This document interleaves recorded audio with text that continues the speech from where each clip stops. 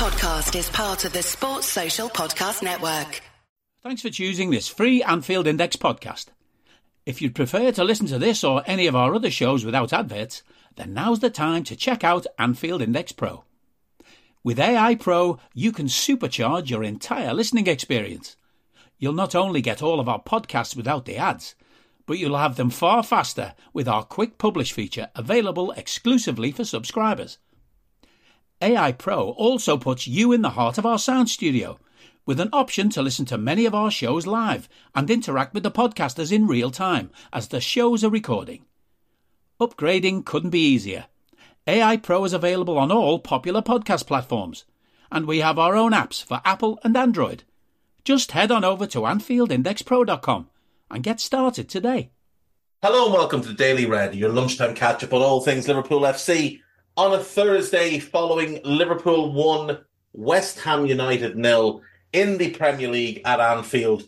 The Reds putting together back-to-back Premier League wins, which is very, very nice considering how the season has gone so far. The Reds have climbed from 12th to the heady heights of 7th in the Premier League, and that itself is also very, very nice. We are now 2 points behind Newcastle with a game in hand, 3 points behind United, 4 behind Chelsea, who we play in our game in hand, 7 behind Tottenham and Man City, and 11 points behind Arsenal. The title charge is not on. It's not on. Let's not even go down that route. It is just nice to see us winning some games, and in quite an amusing little bit, our league results show 4 wins, 4 draws, 2 defeats, a 4-4-2, replicating the shape that Liverpool played last night. Jurgen Klopp obviously made some changes. You can listen to the analysis of the game on Post-Match Raw, hosted by Guy Drinkle in the absence of Trev Downey, with analysis from Carl Matchett and Jim Boardman in the absence of myself and Harry Sethi. The Europa League squad getting ready for next season, getting to know each other. I don't want a Nottingham Forest situation where nobody knows each other. The lads getting the reps in early this year. If there is calls for a FA Cup or League Cup Raw, I think Guy hosts them regardless, but you'll probably get some Carl, some Jim. I don't do domestic cups, as you all know, but Harry and Mo and whoever else will step in. I think Dave Horrocks has done a couple as well for the cup. So good to see the lads getting a little bit of game time. Would have been nice to see a little bit more game time for Darwin Núñez last night.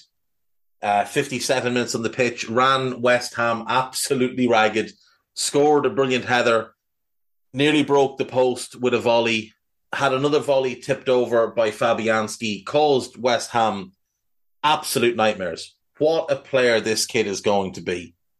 If you've written him off, I'm sorry, football just isn't the sport for you. 23 years of age with a really, really wide-ranging skill set and super high potential to develop in most areas. Last night, we saw good hold-up play, good link play. We saw his aerial ability. We saw his willingness to run the channels, run in behind. I think he's going to be the total package for us. He is going to score an awful lot of goals. And it's worth noting that of the 5 occasions in which he's played more than 30 minutes this season, he scored in 3 of those games. Of course, did get sent off in one of the others, but, you know, it is what it is. But Darwin is starting to look settled and look at home and starting to find the target more frequently with his goals. So, on to the next one. It is Nottingham Forest. We've just recorded Scouted for that Forest pod. There will, I'm sure, be a rival recon with Mr. Sethi and guest, as there always is, ahead of Premier League games. So do keep an eye for that one. This is Anfield. Plenty of post-match coverage. Do make sure to check all of that out. There's a couple of pieces on Alisson which are well worth your while giving a read. Darwin announces his Anfield arrival. His Liverpool arrival with first Anfield goal. Good to see Curtis Jones back last night, getting some minutes. Great to see Ox back on the bench as well. Naby Keita can't be too far behind, given they were apparently on a similar time scale to return. So, we're getting a few injuries, but we are getting a few players back. Ox, I think, can be important because not for Forest, maybe not for Ajax, but I think in the coming weeks we could see him start on the left of the midfield four, a role that will suit him very well with Jota and Diaz being out. I think Ox is probably the next best thing we have at the club. Obviously, you'd need him to rediscover his old form, which may be asking a bit too much after so many injuries and whatever else. But he's certainly an option there and would provide that kind of outlet and ball carrier that we require in that position based on how it's been thus far. Now, Carvalho plays it a little bit differently. He drifts a lot more central. Jones obviously would play it very differently as well. But all things considered, I think we're going to be okay in that position. Liverpool.com, there's a piece about Darwin to headline. Jurgen Klopp may have just seen ideal transfer target as Liverpool should seek Luis Diaz repeat. This is about Declan Rice. I'm sorry, Declan Rice was awful for 60 minutes last night. Like, genuinely poor until Thiago went off. A complete non-factor in the game. When Thiago went off, he played well for 30 minutes against a statue that was sculpted to look like Fabinho. But he was awful for an hour. So I just don't know why we should be throwing 100 million at a player like Declan Rice when that 100 million could get us Enzo Fernandez, who's a better all-round player. Half of it would get us Moises Caicedo, who's dog-walked Declan Rice in the 2 times they've come face-to-face. I just think we can do better than Declan Rice. He's a good player, don't get me wrong. He's a very good player, but he's never, ever a £100 million player. Declan Rice for 60 million, sign me up. Sign me up, 60 million, absolutely. Ideal in the midfield too. He could play with Thiago, he could play with Fabinho. But not in a 3. Not as the 6 in a 3. That's a nonsense idea based on people that don't watch Declan Rice play regularly. You play Rice as the 6 in a midfield 3, you take away most of what makes him an excellent player and you get the sterile version that you see for England. It's notable that when he plays with Calvin Phillips for England, Phillips is the one that sits because Rice's best attributes are his ball carrying, his progression, his ability to break the lines, and his ability to time runs into the box. You play him as a sitting 6, takes away all of that, and will emphasise the fact that positionally he gets caught out. He doesn't have great awareness of people coming behind to nick the ball. He can sometimes struggle with tracking runners. He's not great when faced with a runner from midfield. He's young. It may develop in time, but he hasn't got the best. I don't know whether it's body position, footwork, whatever. He doesn't shepherd runners into wide areas very well. He tends to commit to tackles that he really shouldn't be committing to. So he's a good player. Like I said, he's a very good player. He's just not a £100 million player. You want to see a £100 million midfield player? Look at the fellow we bought for 20 million from Bayern Munich. That's a £100 million footballer. Liverpool battle Bayern Munich for 44 million midfielder as Jurgen Klopp wants double free transfer. So I'm assuming the midfielder is going to be Enzo Fernandez because that's who's in the picture. Let's see. Midfield battle, Enzo Fernandez, yes. He does have a buyout clause that's over 100 million. I think he could probably work a deal like we did for Darwin, who we got for below his buyout. Enzo is the one. This guy is absolutely everything you would want in a midfielder. For me, you go and get Caicedo in January, you get Enzo next summer, and you've got a midfield group of Thiago, Fabinho, Enzo, and Caicedo. You can play any two of them, and you've got a really good midfield. Henderson can be your fifth midfielder, can play in the cups. It's about all he's good for at the moment. Played okay last night. Nothing to get excited about. 6 out of 10 performance, but all things considered, he should be the fifth midfielder next season. If we're playing a midfield 2, if we're playing a midfield 3, he should be the seventh midfielder, really, and just playing the cups and the odd appearance here and then. If he's not happy with that, then on your bike, son. Are you that person who has everything? The coolest merch and those must-have fan threads? Well, over at our Anfield Index shop, we've gone that extra mile when it comes to pimping up your Liverpool collection. From our popular range of bespoke design t-shirts, sweaters, hoodies and hats, to our signature edition mugs, prints and coasters, all provided with fast worldwide shipping. We have something for every red. We also stock official LFC merchandise and are licensed with the Premier League and UEFA to sell official iron-on shirt badges and sleeve patches. As a listener to this podcast, you can get 10% off everything with coupon code AIPRO10.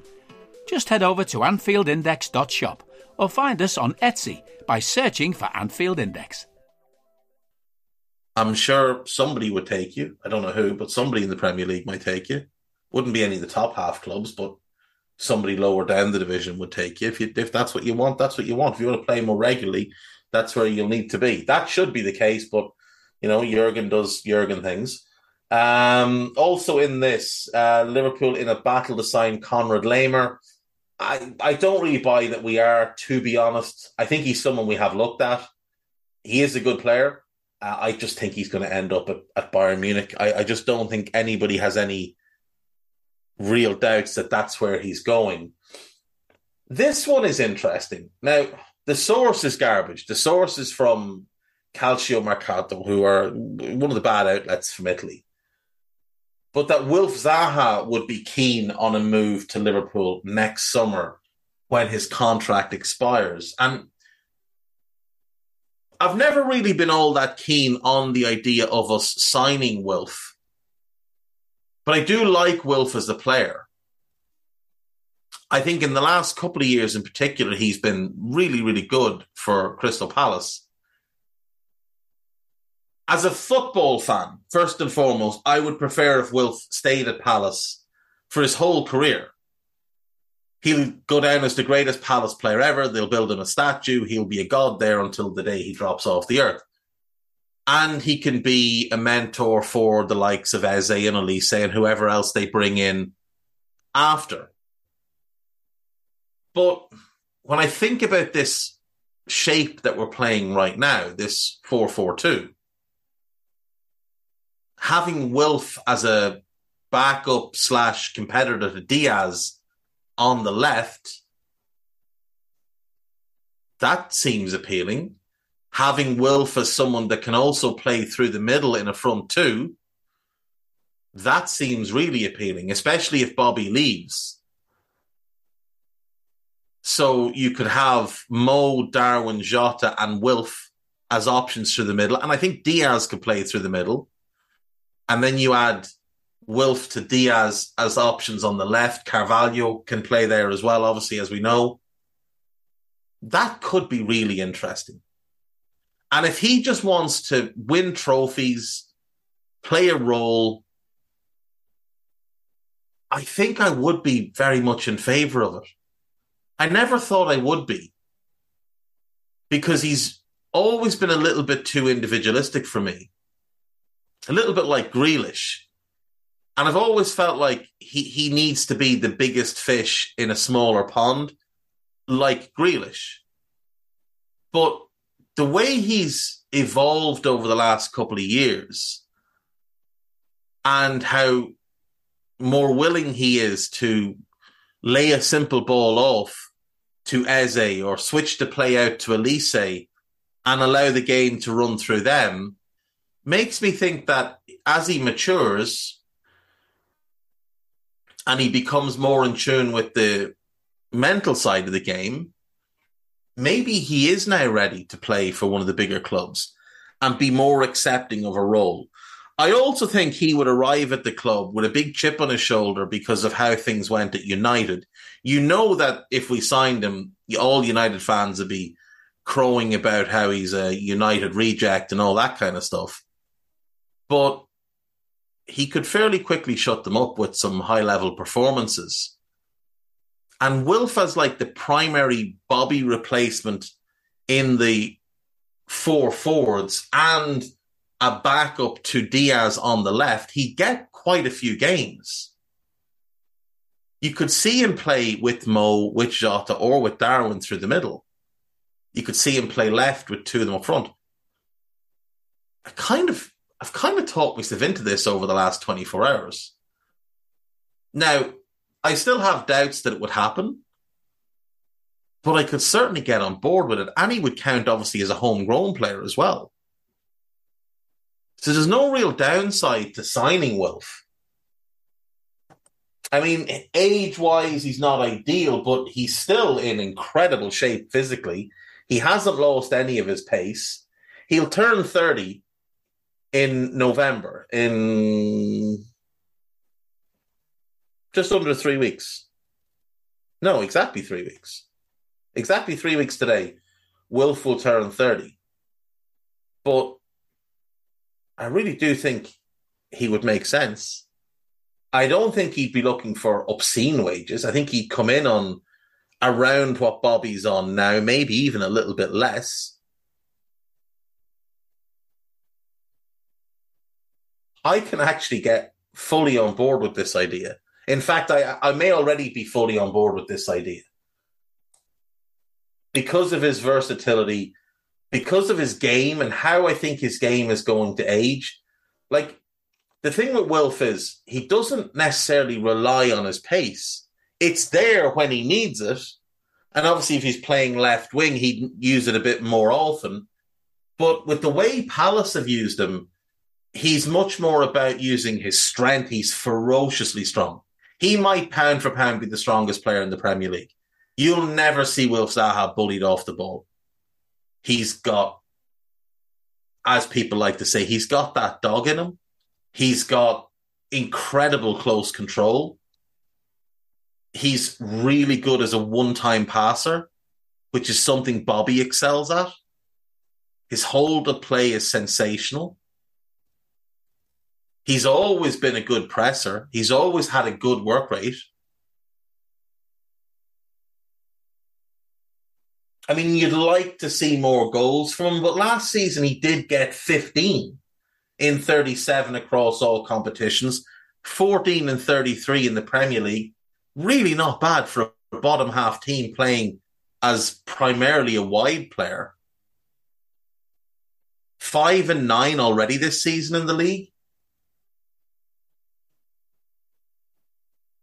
And you have to factor in, for long parts of his career, he played under dinosaurs. I mean, look at the type of manager that poor Wilf Zaha had to play under in his career. He came through at Palace. His first real season was 2010-11. The Crystal Palace manager at the time was Paul Hart and then George Burley. Then Dougie Friedman. Then Ian Holloway. Like, these are not the type of managers that are going to get the best out of such a talent. He comes back to Palace in 14-15 and is confronted by, I believe, Neil Warnock, then Alan Pardew, then Sam Allardyce. He gets 5 games under Frank de Boer. Don't even think he played in all of them. And then it's Hodgie. Like, he's just played under dinosaurs. He's very fortunate he wasn't there for the 13-14 season, or he would have had to put up with Tony Pulis as well. Imagine being a Palace fan. Pulis, Warnock, Pardew, Allardyce, Hodgson. In 5 years, all of them men walk through the doors at your club to be announced as the new manager in 5 years. It's a good thing they're all mental, Palace fans. They're all nuts. I've never met a Palace fan who wasn't like one step away from needing to be put in a facility. They're all crazy. It's why they create such an incredible atmosphere. Now, under Vieira, they're playing really nice football. They've got some lovely players there. I love Michael Olise. Absolutely love him. Eberechi Eze is a joy to watch. Cheick Doucouré looks a real player in midfield, doesn't he? The two centre-backs are quality, Anderson and Guehi. The left-back is very good, Tariq Mitchell. Like, Odsonne-Edouard's good, Mateta's good. If you look at that Palace team, they could do it upgrading the goalkeeper. Now, they've got Sam Johnston, who they brought in a free, but if he can't get in the team over Gaeta at this point, I'm kind of wondering if maybe they don't think much of me there, but they could do it upgrading the goalkeeper. They need a new right-back. It could have been Nathan Ferguson. Maybe it still could be if he can stay fit, but it doesn't appear like, he's going to stay fit. There's nothing to suggest he will. And they need one more in midfield. They're 3 players away from having maybe the best team they've ever had.